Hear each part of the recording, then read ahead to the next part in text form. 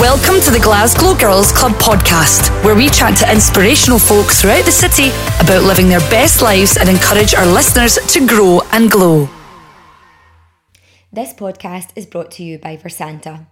Situated in the heart of the merchant city, Versanta brings a taste of Scotland to you. Versanta has a passion for using seasonal local produce from Scotland and are here to ensure their guests have the very best experience from the moment they walk through the door. At Versanta, you can expect a variety of Scottish food from mussels and scallops to home-cooked favourites including mince and tatties and steak and sausage pie. Their resident chef Dom and his team serve an array of culinary delights to suit every taste at affordable prices. With highly skilled bartenders who have travelled the world, they will conjure up some of the finest cocktails for you with their extensive knowledge of the drinks on offer. There's also the unique private dining room, the Hideout at Versanta, which is a charming space ideal for a variety of events, from corporate dinners, networking events, press launches, intimate gatherings, small boutique weddings and private parties with seating for up to 40 guests and up to 55 for more casual events. Also available every day is the Bubbles and Bites, which incorporates some of the Versanta's favourite dishes, which you can enjoy whilst you sip on a glass or two of Prosecco. And on a Saturday and Sunday, you can join the team for their weekend brunch, available from 9 in the morning until 1 p.m. Versanta is open 7 days a week from midday, and genuinely, I cannot recommend it highly enough. I am pretty obsessed with Versanta. We at the GGC are, and Versanta are also a partner of the website, so all members can flash their keyring for some great deals. Hello and welcome to the GGC podcast. My name is Laura McGuinness, and every week I'm out and about interviewing some inspirational folks for y'all. This week on the podcast we have the super amazing Becky White. When Becky White discovered it was possible to talk for a living, her fate was sealed.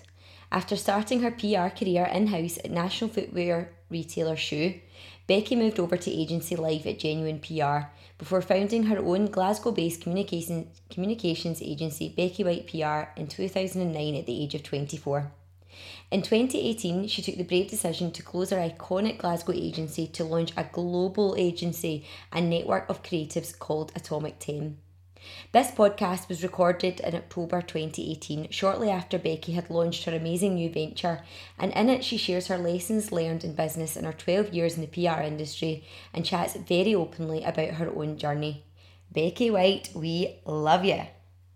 Hello Becky, thank you so much for being on the GGC podcast. Hello, how are you? I'm good, it's good. It's good to just get you on the podcast and have a conversation. I know, I'm feeling all cosy in your living room. I know, I'm over seeing how Becky matches the living room. She literally has the exact same colours on. I do, it's as if I knew. I know. So I wanted to get you on today, Becky, just to really chat about your career. You've just launched a really, really exciting new agency, so to chat about that and really just to open up a conversation, because we were saying just before we came on air that PRs in Glasgow are influencers. You guys are the type of people that I'll follow just to see what you're up to in your career. It's quite an exciting industry.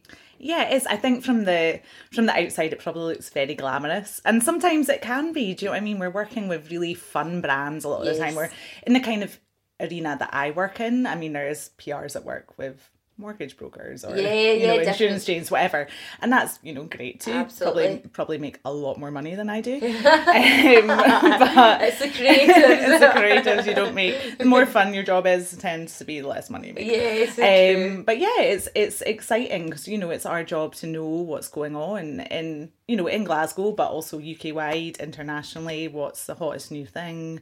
That sounds so wanky, but you know what I mean. Part of the job. It is part of the job. How do you keep on top of it all?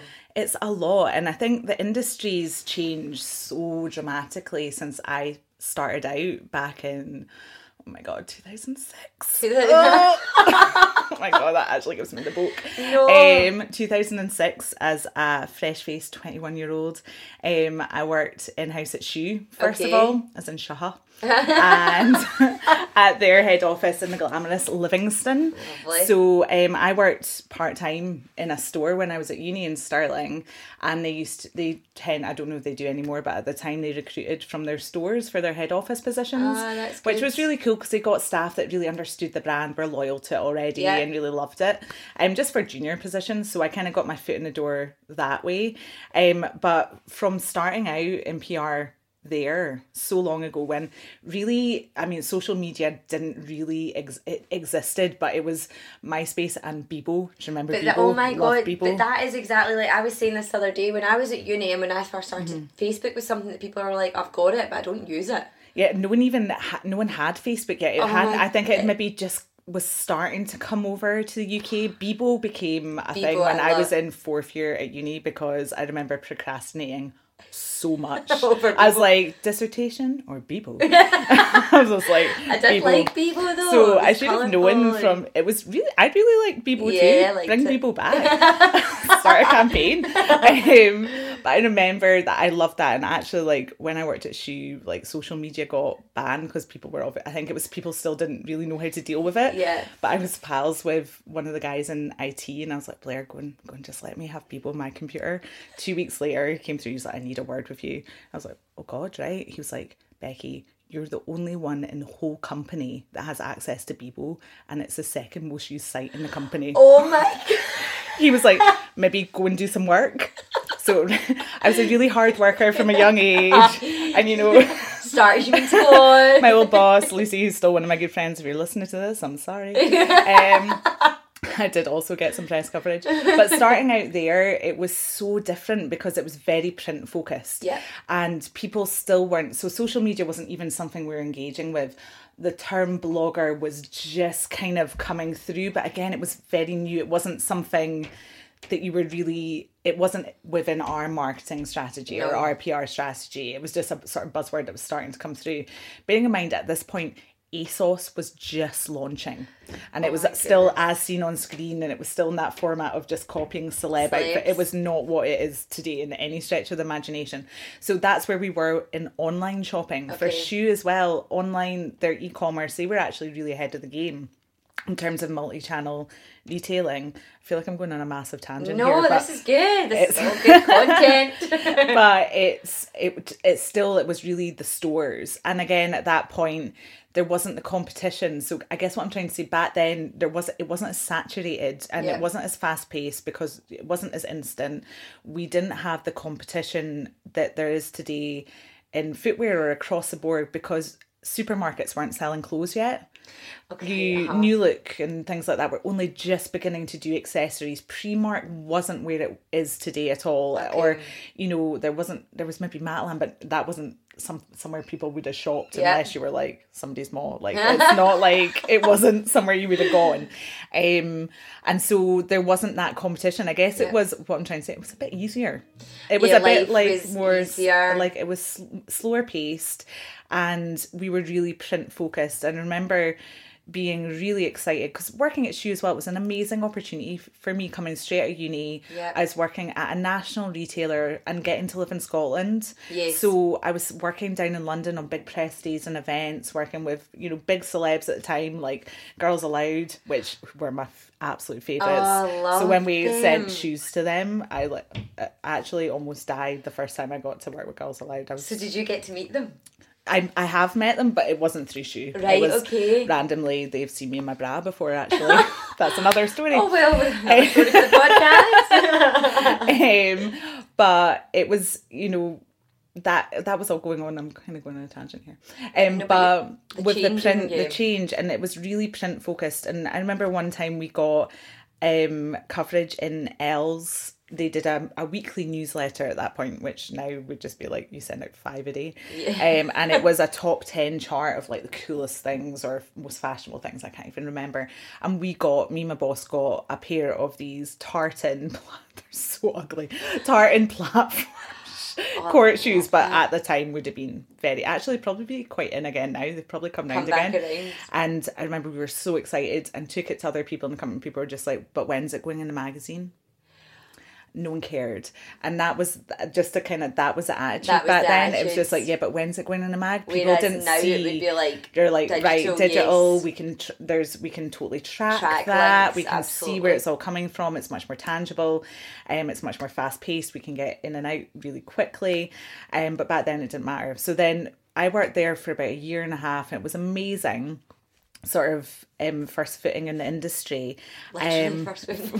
Literally, yeah. And dream job for me. When I was at uni, I thought I want to be fashion editor of Elle. Sure. And No, that would never have happened. I did, yeah, I wasn't that. But you've always taken, like, you are very fashion, like, that is, like, your client. That's what I love. That's what you love. It's what I love. It's my interest. So I think now I actually don't work with that many fashion brands at all, but back then that was my real interest. Okay. And I think for me as a 21-year-old, like, living in Stirling, like, being able to be like, I worked in shoe and this big national brand, it was a bit like, for the ego as well. Oh, like, of course. My friends used to all take the absolute piss out of me because I'd say I did the PR for shoe, but back then again, PR wasn't what it is today, as in people wouldn't have been like, oh, I want to work in PR. Okay. So people just thought I was a flyer girl. Right. Which again, absolutely nothing wrong with being a promo girl. No. But my ego, I was just like, shoe, the whole country, not just Stirling. And so anytime I said, oh, I work for shoe, my friends would all say, the whole country, not just Stirling. You need to have friends like that, don't you? It was like, you're being a knob. But it was such a cool job. And then I went travelling for a bit. I went travelling for about 5 months with one of my best friends, and that was amazing. Brilliant. Where did you go? We went all over California, Hawaii, Fiji, and then all over Eastern Australia. It was amazing. That's a good trip. And then came back because I ran out of money quite quickly. As you do. And wanted to, and by this point as well, I had a boyfriend in Scotland, whereas before I would have been, I want to move to London, that was a focus. But at this point I was like, I was in love, wanted to stay up in Scotland, so got a job in Glasgow at an amazing boutique agency called Genuine PR. And it was very different. I'd gone from this massive retailer where press really came to us. Yes. And it was it was hard graft, but you were the big fish. Yes. Going from that to an agency working with emerging designers and emerging places, where I remember having a conversation with my boss at the time, Chris, and I was like, we have to phone the press. He was, yes. Pick up the phone. And I was very confused by that. I was like, oh, right. This is hard. That's hard part. Oh, right, okay. This is different. And not having the same budgets we had before, and because I become quite used to that, not having, there wasn't a marketing department, there wasn't a buying department, there wasn't an accounts, there wasn't this big head office where you had loads of other people doing for you, there wasn't an IT department that you could just call if you wanted on Bebo. There wasn't, it was very small, there was only 3 of us, it was a small agency, but it was amazing. Worked on really high profile events at Fashion Week and loads of very different but really incredible experience. Worked with it was quite a lot of events based stuff, working with a lot of drinks brands, and emerging music talent and partnering those on events and initiatives, which was really cool. And it was a really amazing opportunity for me to kind of get, I guess, sort of introduced to Glasgow, because I'd never lived in Glasgow before. So moving to Glasgow, I was 22. So you're from Aberdeen? From Aberdeen. Yeah. Okay. The Shire. The Shire. The Shire. I am from the home of, this is only people know where it is now because Brewdog's based where I went to school. So I'm like, where Brewdog are from, and people know where it is now. Right, okay. Whereas before that. Brewdog Shire. Brewdog Shire. So I went to school in Ellen where they're based. But yeah, living in Glasgow, and it was an amazing introduction to the city and the nightlife and that scene, because we were so tapped into the art scene, music, fashion, and it was a really exciting time as well. That would have been early 2008, 2009 in Glasgow, and there was so much going on. It was sort of just a really fun, exciting, vibrant time for the city. And it was a really exciting time, but at the same time, it just wasn't quite the right fit for me. Agency wise, I wasn't really happy, and I was starting to be not really enjoying the work anymore. And I knew that PR was something that I really loved doing, and I didn't want to lose that. So I made the bold move to just quit, which was, I remember phoning my boyfriend at the time, and I was just like, I think I'm going to quit today. And he was like, what, every day? And I was like, no, I'm going to quit. I was like, it's time, I'm going to quit. And he was like, we'll come home, we'll talk about it. And I was like, he was like, I can't pay the bills on my own. And I was like, oh God, right, you're right. I'm being, ridiculous, right? I need to think more calmly about this. But then I just quit anyway. Did you? Oh my goodness. And then... but I'd given myself, I was like, right, do you know what? If I don't have a job in 2 weeks, I'll be able to get a job working in shoe in a store on Sauchiehall Street. Or I used to work in Pizza Hut. I was like, I'll be able to get a job Like, I'll be able to make money. Something to tide you over, yeah. And so, but then as soon as I left and other people, you know, I made as many meetings as I possibly could. And this is what I always say to like people that have kind of come through the agency over the years and stuff. I'm like, the only advice I can give you is just be proactive, put yourself out there. No one's going to come to you. Yes. If you don't ask, you don't get. The worst someone will say is, no, sorry, I can't help. Yeah. So just had met up with as many people as I possibly could, because I knew I still wanted to work in fashion, but I didn't want to move to London. Yeah. And I just left really the one agency that did that in Glasgow, and I'd worked at really the only other retailer based in Scotland, apart from like maybe USC, or so I was like, there wasn't that many options. And I met up with a freelancer who gave me the best advice I've ever been given, Lisa Watt, amazing woman, and she said, why don't you just start out on your own? Yeah. And I was like, well, I couldn't do that, I'm only 24, I don't have enough experience, like I'm too young. And she was like, well, the worst that'll happen is you end up unemployed. Oh, wait, you already are.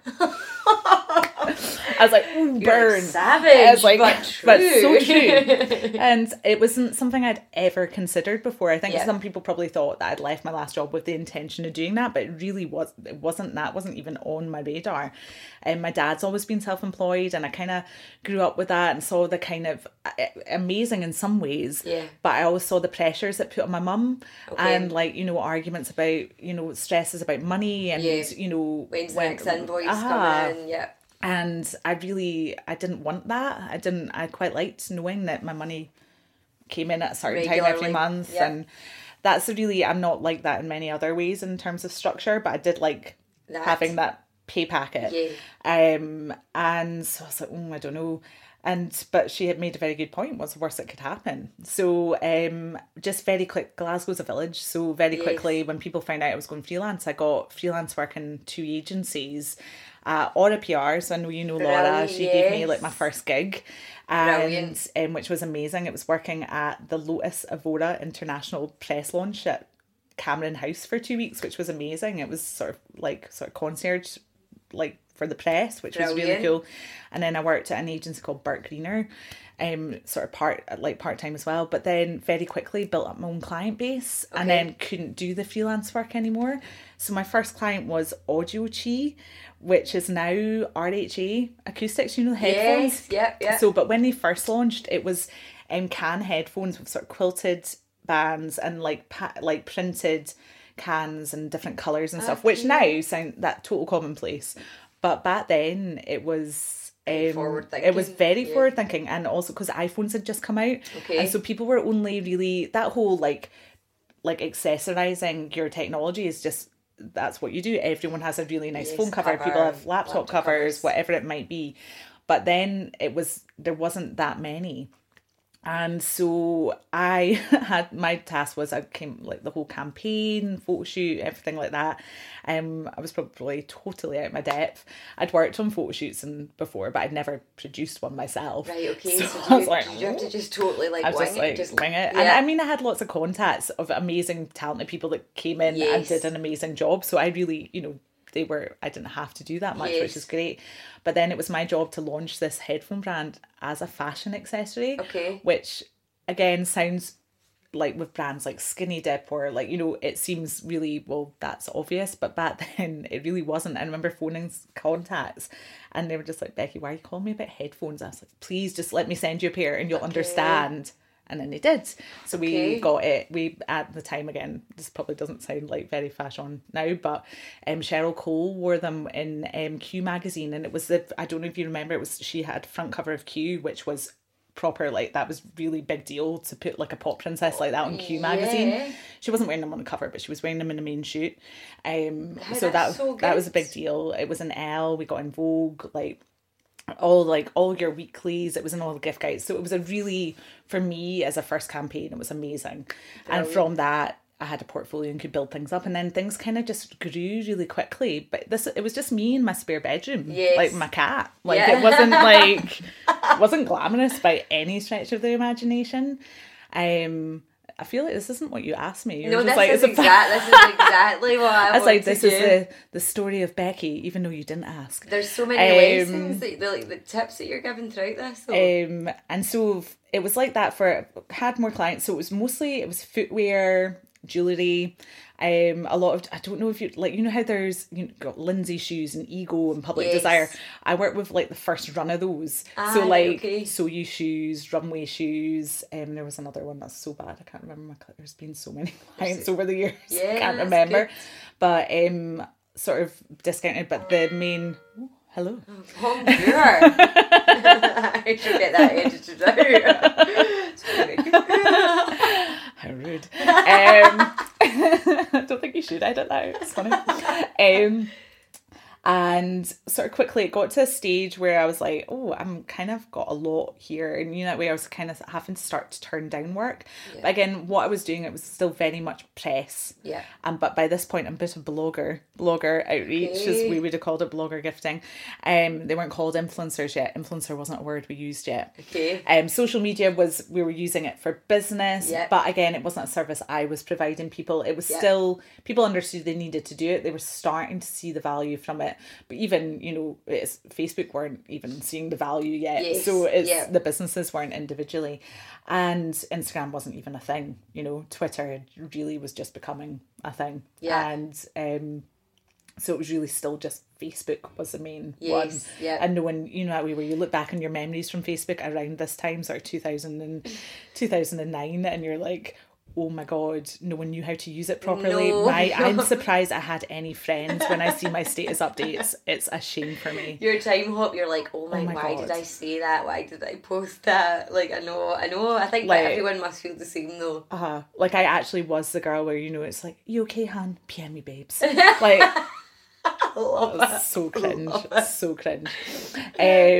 So then I moved out of my wee spare room into an office in Central Chambers in town, which eventually became like this really cool hub of like so many fun businesses of like Sarah Hill and Academy of Makeup, Tammy and NAF Salon, and there was loads of really cool you fun businesses. The corridors of Central Chamber and you see Swoon as well, because I was in Swoon the other day. That was I suggested Leah should move in there. When I was in there, I was like, move into Swoon, the building, so then I could get my nails done at lunch. Of course. But it was a really nice community. But when I first moved in, it was a tiny room. Like, I could barely fit in it, like, got a desk. But it was a really amazing opportunity because you could get a really low...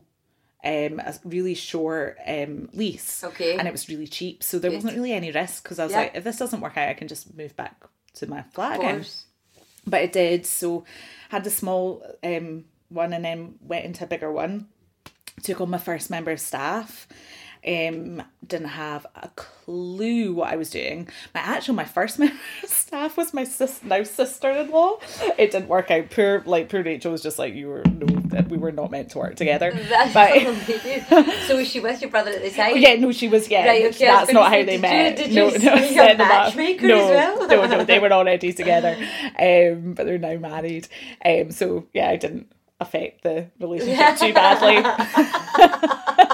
But that way we had a conversation. I was like, oh, you don't want to be like sitting at Christmas dinner with your family and you're like, are you going on holiday this year? And then your brother had been like, well, we can't unless you give her a pay rise. You don't want to open up those kind of conversations. I know. So I think sometimes working with family probably works really well, but I think it's something that you've got to be careful. Yes. So that didn't quite work out. And then I took on my first employee, and that would have been in beginning of 2012. So I'd had the business for almost for maybe two and a half, 3 years by the time I took on my first employee. And that must have been scary. It was really scary because I think it doesn't sound like, see if you've not run a business or even if you're starting out, and it wasn't something I'd thought about until someone said it to me, but taking on one person doesn't sound like a big deal, but you're increasing your workforce by 100%. Yes. That's big. And your responsibilities. You're suddenly responsible, and especially I'm a bit of a control freak, as I'm sure many people vouch for. And many people are as well. And you've been growing something and you've been doing everything, like managing to let go of that's tricky. And I didn't have any management experience. I'd never managed anyone, like even working in a store or anything. So I was properly learning on my feet. I didn't really know where to go for support. I didn't know anyone else that ran a business business really at that time. I wasn't really, I was tapped in, like I'd had fun, like loans from the Prince's Trust and was tapped in with that network, but everyone was kind of in the same like stage that I knew. I didn't really know anyone that had employees, or if I did, it was a very different industry. And working in the kind of industry, it's PR, it's fashion, lifestyle, beauty, it's quite, it's quite informal. You've kind of it's creative. And also I was in this thing that I was like, I want to enjoy, I want work to feel like my home, and I don't want to feel like the boss. And because of that, I was very, I really wanted to make sure it was a nice place to work. But because of that, it probably meant that I wasn't as much of the boss as I needed to be from the beginning. Because it's very difficult when, especially in a small team, when you're working so closely with people, because you've formed relationships and you become friends, or not close friends, but you do become friendly, and then having to then pull it back and be like, right, well, actually now I need to go into boss mode. And unless you've got those boundaries and you're be able to be clear about expectations from the beginning, then it's difficult for everybody moving forward, because you don't necessarily know quite where you stand and things change. And that's the nature of the beast with a small business anyway. It is very changeable, because you kind of got to just be really reactive and and think on your feet with stuff and be quite flexible as an employee in a small business. I mean, what you can get from working from a small business is huge. The amount of experience you'll gain quickly is amazing to then maybe go on somewhere else. But it also means that it's probably not as structured, not as organised. It's a bit fly by the seat of your pants, especially working for someone with my personality type, where I'm just a bit like, oh, something shiny, something new. Like, I'm like, let's go for that. I'm like in the middle of a conversation about something and my brain just goes, so I'm like on to like another like 3 conversations down the line, and I realise I'm not, so I know, so you're learning a lot about yourself as well. So like taking on someone is tricky, but you also, the benefits of it are amazing, because you've got, finally you can take on more work, and you're like, you've got people to bounce ideas off. So we grew, there was 2 of us, and then within a year we took on someone else, and then there was a part we took people on, it wasn't quite right, took people on, because again, I didn't know how to employ people. I didn't know what to do interviewing. But how would you? You've not done it before. I mean, I researched stuff, I tried my best, but you sometimes, and also what a lot of people don't say to you at the start is, a lot of time you don't know until people are in the office. People can give a really great interview. Oh, of course they can. I know. But when they start, lie as well. And it's not just that, but and then also some people can give a great interview because they are amazing. But then it's not the right fit for them as well. It's got to work both ways. Absolutely. And so I was really lucky in the sense that we built Becky White PR, and we had a team at one point. I think there was 7 of us, which was, from building it from just me in a spare bedroom up to that, and having really quite high profile clients on the books, and working on big accounts. It was really exciting, but I just, managing people was something that just never came naturally to me, and it was always the part of the business that gave me the most stress. I guess it was what gave me the most anxiety.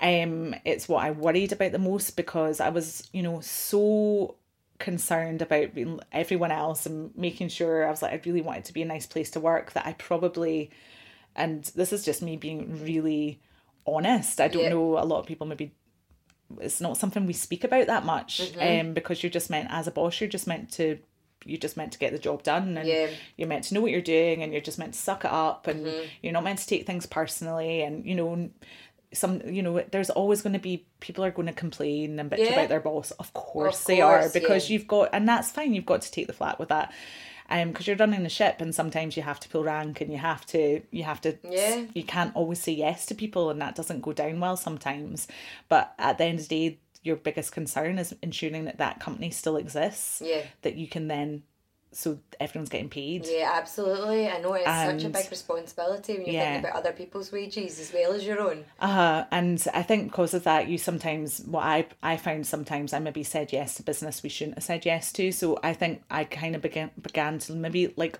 lose like the site and the focus of what did I want? Why did I start Becky White PR? Yes. What did I want from it?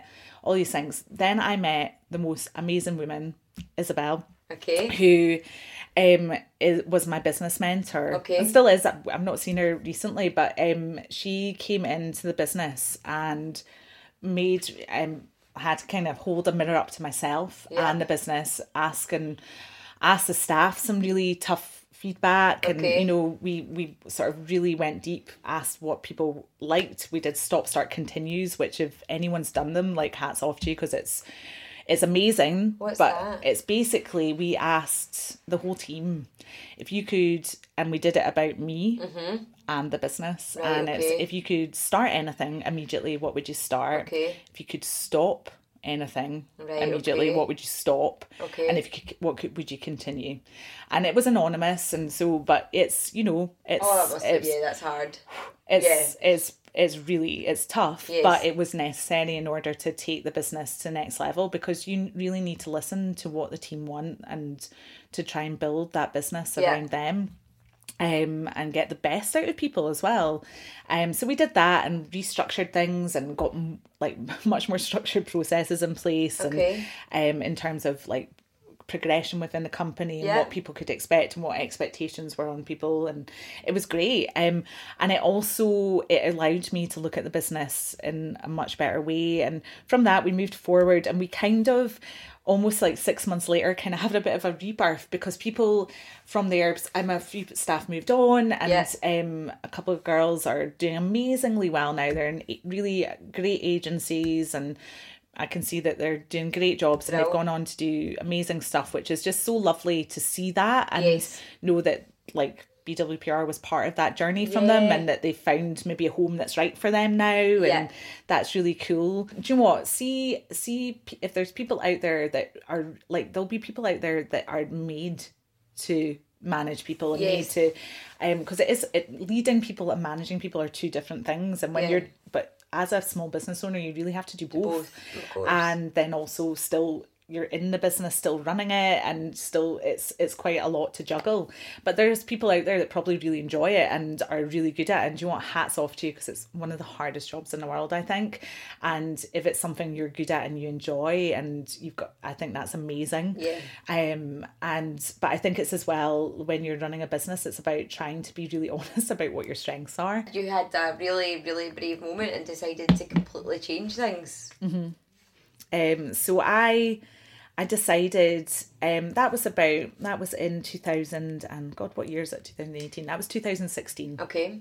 So we had a bit of a rebirth, and I also went through, again, maybe something people don't, I think especially as women, we're always taught, like, right, don't take emotion into business. We need to make sure that we're which is being very brave, hard. and it's really hard. And I think if you own your own business, it's because you're doing something, well, hopefully you're passionate about and you love, and your personal life probably does impact that, because if you're doing something you love, it's because you're taking inspiration from your own life. And so I went through, like, quite, after all sort of changes in the business happened, it gave me a chance to really reflect on my personal life, and I decided to get a divorce. So that's another massive thing on top of, so that gave you clarity, do you think? Yeah, I think so, because it's one area of your life's kind of cleaned up, and you're like, right, this is all right, ticking along now, right? And then you realise you're like, actually, things aren't right here. So I'm not going to go into detail about it, because it's not just my story to tell. Nothing bad happened, but I think me and my ex, who was, I was moved to Glasgow to be with all that. Okay. We'd been together since I was 21. We were babies. So I think life moves along and people change, and you have different, you get to know yourself, you go on a journey, and sometimes you're not in the same place anymore, and it's about, again, like with a business, it's about making that really tough decision that you could stay somewhere where you're comfortable and it's all right, or you can make the brave move to just break apart and start something new. And that's sort of, again, I'm using the word rebirth, but it is that kind of that it's okay to start again. You know, at the age of 31, like, just kind of starting completely from scratch. And I think there's a lot of reasons that I didn't do it sooner, and a lot of that comes down to ego. Because you're worried what other people are going to think. You're worried that people will think that you failed, that you failed at your relationship, that you failed at marriage, that you failed at your business, and all of those things are going through your head. So it's scary. It's really scary to do it, but I'm so glad I did, because, you know, I'm sure everyone's much happier now that we're involved in the situation. And I think sometimes it's about letting go. Because I think some people and some, you know, parts of your life, they're not meant to last forever. They're meant to be there at a certain time or for a certain phase to teach you certain lessons or to bring you together with other people or whatever it might be. And it was just time to sort of phase out those areas. So then being kind of on my own and again having all that reflection. Again, sorry, this is getting a bit hippy dippy for some people. No, the universe had a plan and all that. So I had a year of like really looking at the business again, and had an amazing team alongside me. Had an amazing girl that I want to give a shout out to, because she has been one of the most incredible team members or employees I ever had, and that's Lauren Calderwood. Hi, Lauren. She stayed with me for another year. She started out as an intern with me and worked her way up, and just such an amazing person. So loyal, so supportive, so talented, and I had no idea never knew how talented she was. An amazing graphic designer, but just could throw her hand at anything, and just a fantastic person, and so well liked as well. And we worked together, and it was the two of us with sort of people dipping in and out over a year. And then Lauren got offered a job at O'Poly. That's where she is now. So she's does graphic design, photography, loads of things for them. An amazing opportunity for her. And obviously I was absolutely gutted she was leaving, because she's incredible, but I was so proud that she was going as well, and like haven't ever been prouder of someone. I was just like, just like lovely. Flying the nest. So Lauren leaving, although I was gutted, it put me in a really interesting position, because for the first time in 7.5 years, I wasn't legally obligated to anyone, or I didn't have. That must have felt different. It was strange, and my usual go-to would have been like, oh God, right, I've got to find a replacement, I need to employ other people, I've got to do this, got to do that. And I think I was just like, right, this is something you keep doing. Maybe there's a lesson here. Maybe it's time to do something a bit different. And so I decided that this was the opportunity to really strip things back a little bit, rather than continue to try and build this business model that was kind of going into a bit of a rotation and not actually growing any further. I was like, right, how can I do things differently to move this forward in a different way? And trying to think, you know, I think there's a lot out there at the moment, people talking about what does success look like to you. And it doesn't have to look like, you know, it's not necessarily financial, or your business growing financially or by numbers of people every year. And obviously that is a type of success, but it doesn't have to be your type of success. Absolutely. And, you know, at the end of the day, if what makes you happy, and for me, I sort of took some time to reflect on that. And for me, happiness in business is flexibility, and freedom. And obviously you're going to have responsibilities. You're responsible for clients' businesses, and that's something I take very seriously. It's a real privilege that clients entrust me and my business to represent them publicly to their consumers and potential consumers. That's amazing. But responsibility wise, in terms of, I wanted to have the flexibility that, you know, I could really move the business where I wanted to. And, you know, if I wanted to go and work from Spain for a week, I could do that, because I didn't necessarily have a tie of an office and a rigid static team in place. So I think, you know, we live in a world where we've been working in a very similar way for a long, long time, and that's going to take a long time to change. That 9 to 5, Monday to Friday static office, everyone's sitting in front of a screen, you have to be there. If you're not there, you're not working. And all of that jazz. And everyone works very differently, and I think it's about trying to think of ways to get the most out of people. And I was like, when do I work best? And I'm not really a 9 to 5 type of person. Me neither. It doesn't, I'm not a, sometimes I just like to get up at 6 and start work straight away, and then maybe I'll take a few hours off during the day, and then I'll maybe work from 6 till midnight. But if that's me getting the best results, and as long as I'm meeting the client deadlines, I'm giving the press and media, and influencers what they need, then it shouldn't matter when I'm doing it. So I took time to think about all of that, and I was like, well, I probably don't really need an office anymore, and I could probably work from home and do all of that, and then that gives me the flexibility to think about what I want to do. So this happened over a 6-month period, and obviously when you've had an office and you've had a team and all of these things, it takes a while to organise all of this sort of paperwork and that side of things, to strip it all back, because I had a lease with the office and that didn't run out. This was October, it didn't run out until the April of this year. So it gave me a bit of time to pull everything back, look at the sort of client portfolio we had at the time, and which clients did I feel we were in a position to move forward with, which clients maybe maybe we should sort of separate, because obviously with it just being me stripping it back, there's only so much work one person can do. So it took a little bit of time, and again I keep using the word reflect, but I kind of needed that time to really sort of sit back and be like, right, what do I want, how am I going to do this? And it got to April, moved out the office, moved back home to my flat, my lovely flat, which I love, and I was just like, right, this is it, this is exact. I had, for first time in a while, I had literally everything I'd asked for.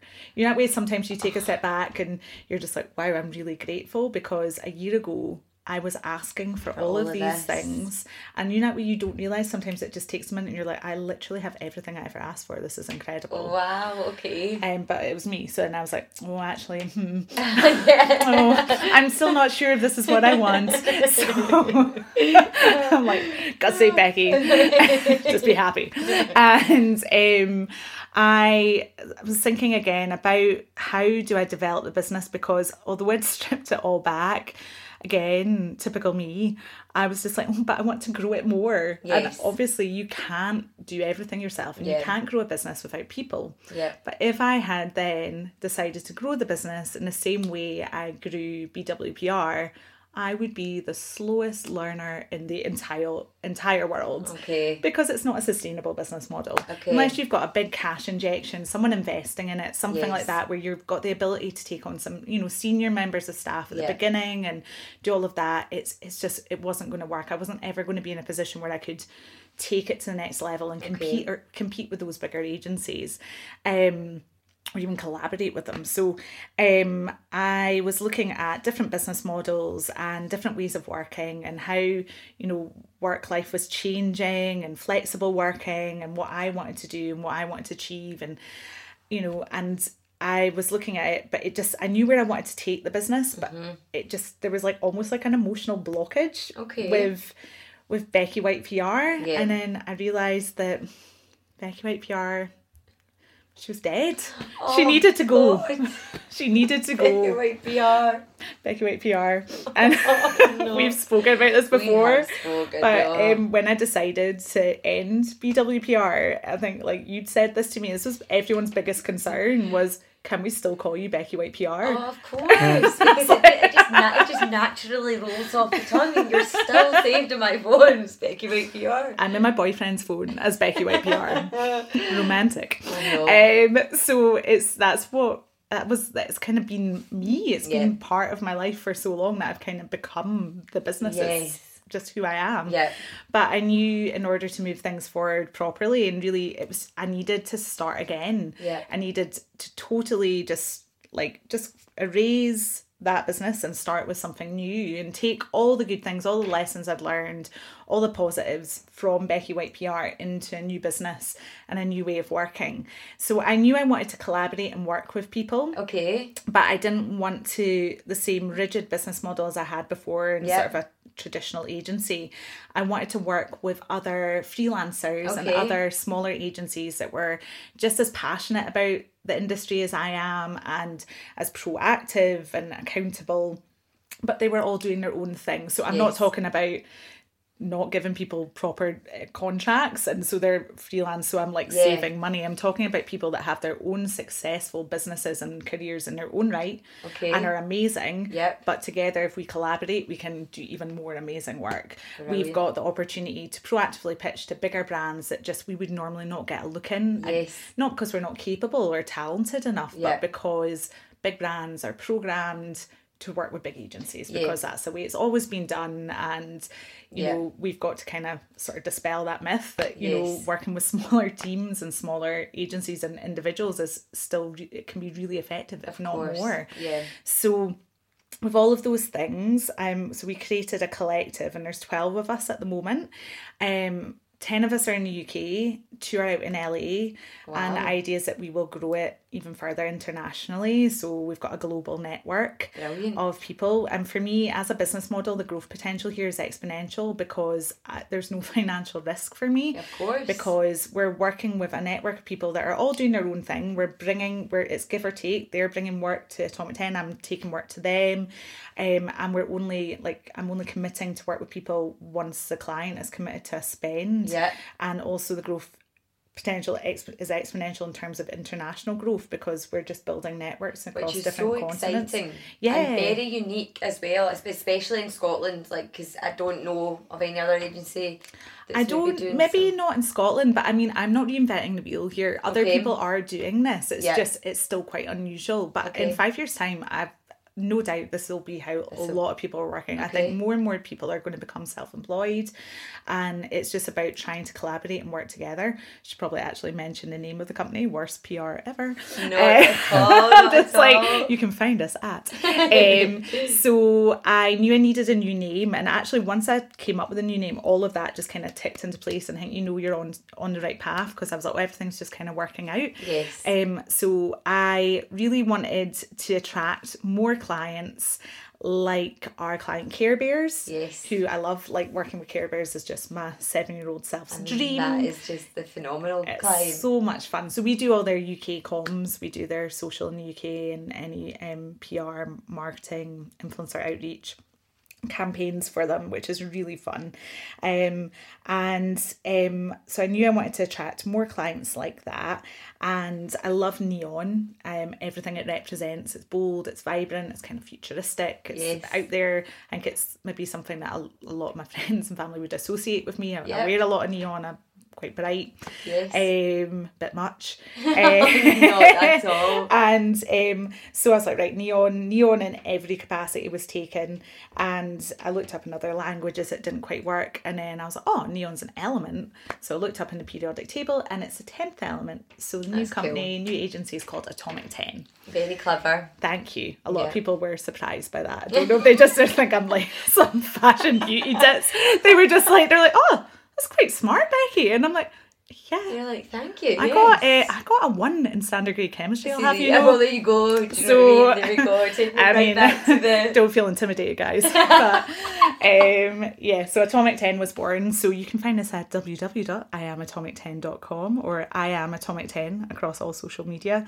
And we launched 2 months ago, almost exactly. Wow. What's the date today? So today is the 28th.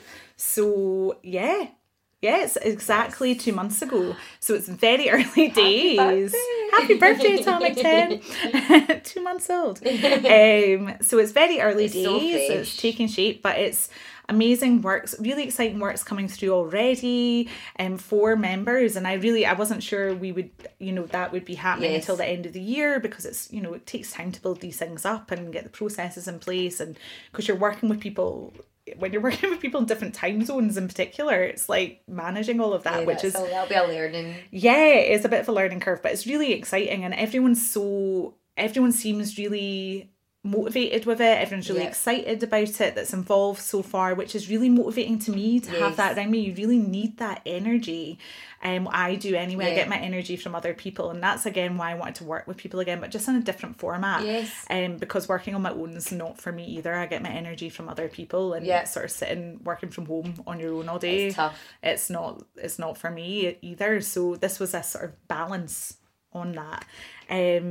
And so that's what we're doing now, and I'm really enjoying it. It's really exciting. It's almost like you've kind of worked your journeys, taken you to this point, which is kind of where you're meant to be. I think so, yeah. Which is really exciting. So if you could look back in your career so far, Becky, and tell us like lessons that you've learned, what kind of lessons would you, because you've spoke very openly, very honestly in this podcast about your journey, which is fantastic. But there's so many lessons that have come out. So what would be your kind of your main ones, if you like? Oh my God, so many lessons. I've had so many failures. I've just taught me so much. But then that's what they say, you need to, don't you? You need to. Oh my God, anyone that says they haven't failed before is lying. Yes. Because I'm like, you have to fail. You have to fall over a million times to, get up again and understand yourself and move forward. I think probably one of the biggest lessons that I wish I'd understood a lot earlier, not just in my career but in life, was the power of collaboration. And I think as women, we're kind of, society is really ingrained that we should see each other as competition. Absolutely. And and that's it's something, it's going to be hard to battle against that, and for us all to see that if we work together we're so much stronger, and not just with women, with men as well, of course. Yes. But I think until probably quite late on in my career, probably in my late 20s coming into my 30s, I didn't, I was always very worried by collaboration. I thought that if I did that I wasn't good enough in some way, that I wasn't good enough at what I did if I needed help, when it doesn't mean that at all. It just means you can be even better. And I think it wasn't just collaboration. I think I wish I'd understood earlier in my life and career that asking for help doesn't make you weak. That's a very key lesson. You can't do everything yourself. Yep. And it's okay to ask for help. Yes. And please, if there is anyone that needs help out there in any way, just please know that there's people that want to help. But it's, especially in your career, because you're trying to be strong, you want to look like you've got your shit together, you know exactly what you're doing. Yep. But it's okay to, if you can't do it, I guess a good sort of example of it is, I never felt like I was bad at what I did because I got an accountant or an IT company. Of course. So why on earth would it, getting help in something that you do as a career as well, like PR, getting help with that, or the right people in place to support you, or asking someone that's in the same field, how did you do this? Yes. And just because you ask them, if someone asks me, I'm delighted to share that with them, because people have helped me along the years. But that's, I guess, the best lesson I wish I'd known sooner was ask for help and collaborate as much as you possibly can, which is now the whole structure and focus of my new business. And that's another thing, focus. I wish I'd learned earlier on in my career that, because with Becky White PR it was just oh God, we're just running a business now, this is what we're doing, don't know where we're going, who knows, another new client's come in, that's good, we're making money, great. But I didn't know where I was taking it. Whereas with Atomic 10 I've got a really clear vision with the business. I know exactly what I want to do with it, and that means that I'm really focused in terms of what clients we take on, who I'm trying to get involved as members of the collective, how we're promoting the business, our whole entire I guess personality of the business, ethos, and how we package it. And you can only do that if you've got a real focus and vision in place. Because otherwise you're just kind of throwing stuff at the wall and hoping it sticks. And you're going in zigzags. So I guess ask for help, collaborate, and focus. Wow. What a way to end the podcast with 3 very, and these are lessons which I am going to now. Oh, it's lessons absorb. it's lessons I'm learning still every day. You have to reteach yourself. Yeah. All the time. Which is another important thing, isn't Yeah, it? Don't just think always that you learn. know everything. Oh, God. Always learn, always learn. Always, especially in careers like what we do. Yes. And like technology is changing every single day. So if you're not learning something new every day, you're behind. Yeah, oh God, it's Yeah. so true though, isn't it? Because we're all just, I guess, now wondering what's going to be the next social media. Yeah. Because it's like there will be something next and Ah. like, oh God, we're going to need to try and master Yeah, it. oh, we'll be starting again and again. Yeah, of course. Oh, but that's life, isn't it? Exactly. Oh, well, Cycle. thank you. The light, I know, the circle of life. Oh, we've ended on a Lion King. We can't top that. Okay, we can. We can't top So, that. Becky, all I can say is thank you so much for being on the GDC podcast. Thanks for having And we'll me. speak to you very soon. Bye. Bye.